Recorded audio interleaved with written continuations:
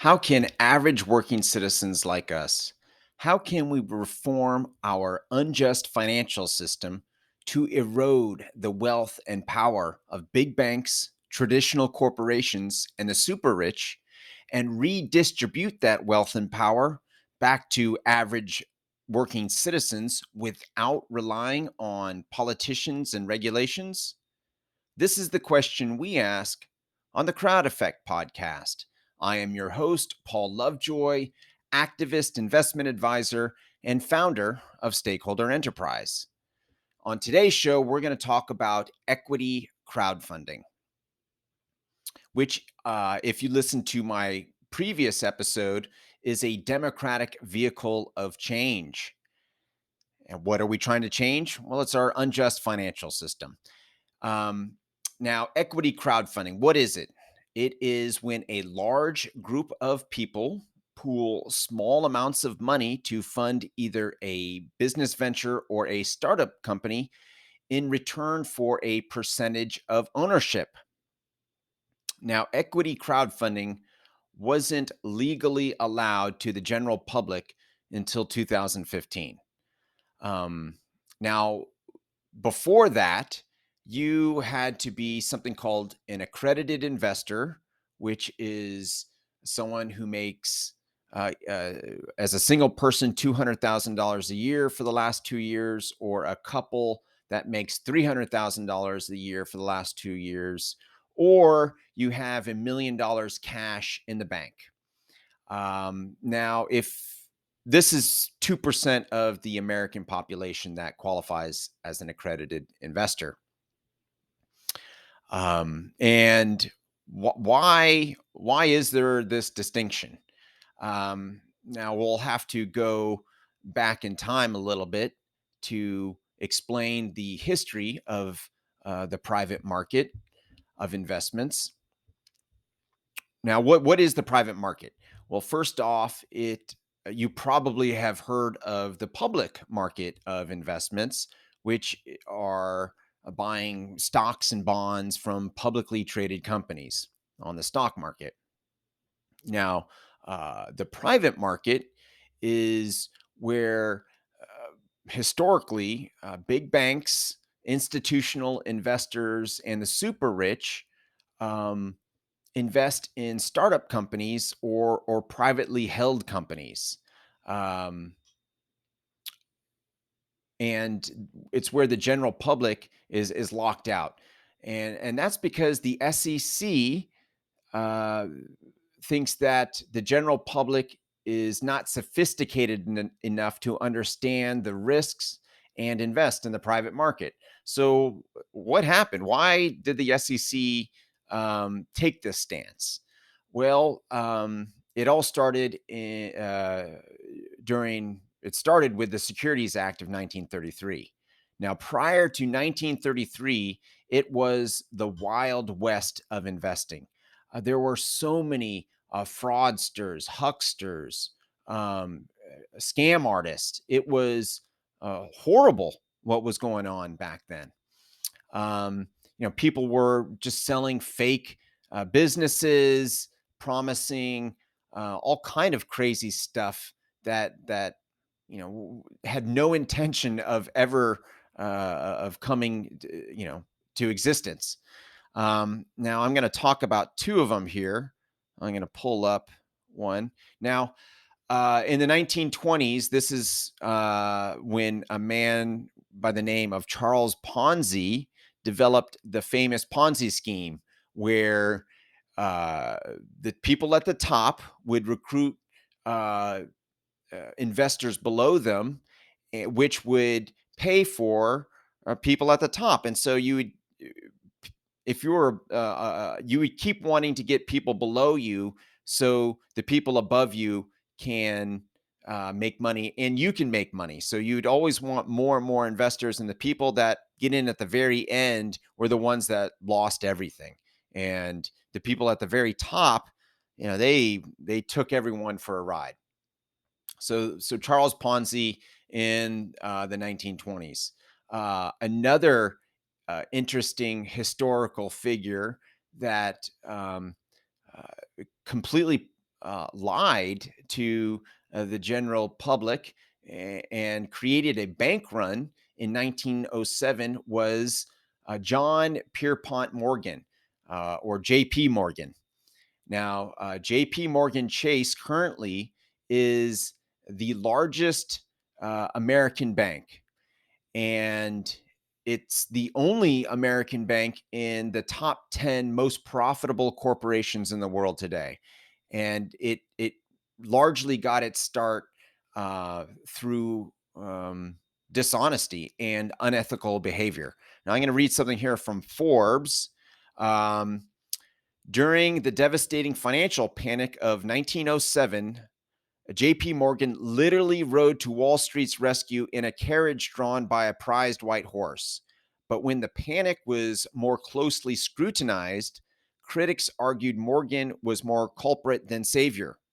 Months earlier, he had leaked a lie to the New York Times that Knickerbocker Trust was insolvent, knowing the rumor would spark bank runs.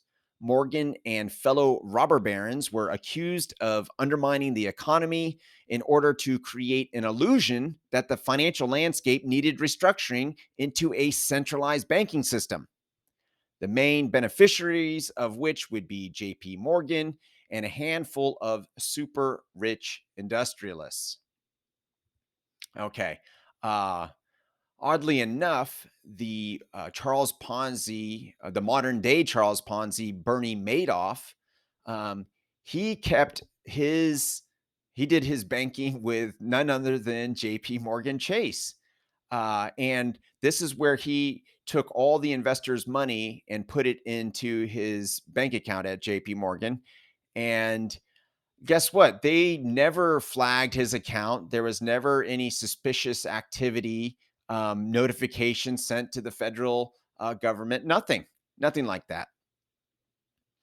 Um, so with all these fraudsters and hucksters prior to 1933, that's when the SEC said, "Okay, we need to protect investors from risk because they clearly don't understand what's going on."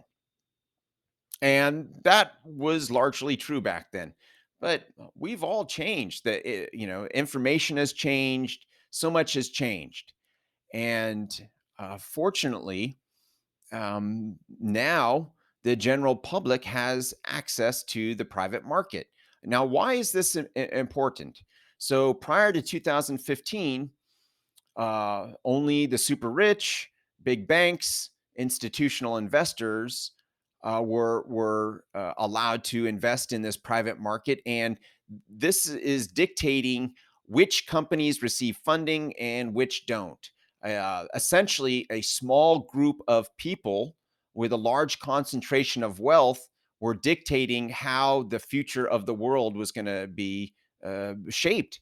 The companies that were going to receive fundings, and it was uh, all towards their own vision and their own perspective, which has had devastating and horrible effects to women and minority business owners and founders of startup companies.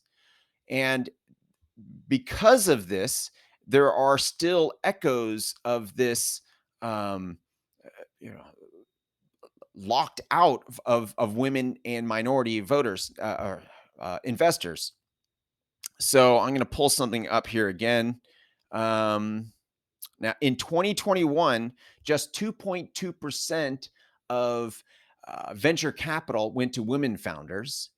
And in 2021, just 1.8% went to African American founders. And this created additional hurdles for them to start their company. Starting a company is hard enough without dealing with this nonsense. And then if you're getting shut down by all the venture capital firms and the big banks, and they're all locking you out, you're never going to be able to start a company, which is horrible for the world. We need to have as much diversification that we can to have companies that are able to redistribute wealth better. Um, and that hasn't happened.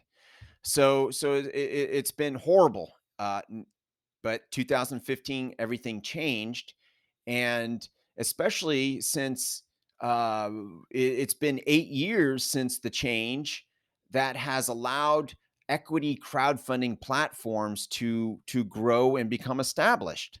Now, investing in startup companies is inherently risky. I mean, most startup companies fail, but venture capital firms are very successful at diversifying this risk, mitigating this risk with diversification. And according to the latest surveys, the average internal rate of return on for venture capital firms is 25%. So the super rich institutional investors are absolutely crushing it in the private market, and they're getting richer, and the general public is locked out. So, with equity crowdfunding, anybody with as little as $100 can invest in the private market, can invest into startup companies. We now all have a voice in shaping the future and deciding, hey, this company I believe in. I believe in their cause. I believe in what they're doing, and I'm going to put my $100 to back this company. And because it's $100 minimum, I've even seen a platform with a $50 minimum. You can be diversified as well. Um, uh, you know, uh, for many people, investing into 20 different startups at $100 each is very attainable. And this is important too, not just on the investor side, but on the founders side as well. I mentioned that women and minorities are totally benefiting from this equity crowdfunding platform. But even just founders that, white men like me, they've struggled in the past with these venture capital firms because perhaps they wanted to go in a direction that they felt would be, solving a social problem, but the venture capital firm would say, "Hey, this doesn't look profitable, and if you keep going down this road, we're not going to give you any more funding." And so, founders prior to 2015 had this. Um, this voice in their ear of a small group of super rich and institutional investors saying, hey, don't do that with your company. Otherwise, you won't get any funding anymore. So it has equity crowdfunding has radically altered the landscape of companies, really following their passion, not having any mission drift, because uh, people who are just the general public, they want the a social mission to happen. That's why they're investing with the company in the first place. Um, and when one of these companies do go public, the profits are massive, absolutely massive. And uh, it would be in everyone's self-interest to have all of us profit from this private market. I mean, I think about it. Um, Google, Facebook, Netflix, all of them were uh, all of them only had private market investments from the super rich. The general public, they no one made anything off those companies. Not the real money. Imagine if the general public could have invested in one of those companies, um, you know, 25 years ago, 20 years ago, when these companies first came out. It would have changed dramatically the lives of millions of people.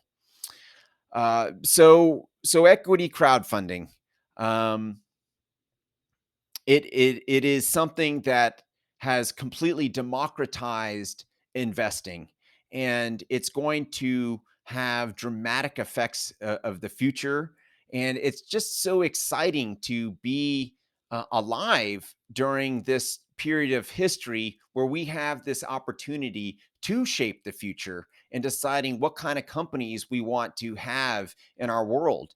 Do we want to have companies that are only have a responsibility to maximizing profits? Or do we want to have a company that has a responsibility to all stakeholders, to the employees and customers, to the vendors and suppliers, to the environment, to investors and shareholders as well, all stakeholders? What kind of companies do we want in the future? Well, now we have a say, and it is so exciting and just special to be a part of this time and to have this opportunity that we're presented. So that's what we're going to say about equity crowdfunding for today. Tomorrow we're going to talk about real estate crowdfunding, and I am a crowd investor, and I see you are one too. We'll see you tomorrow.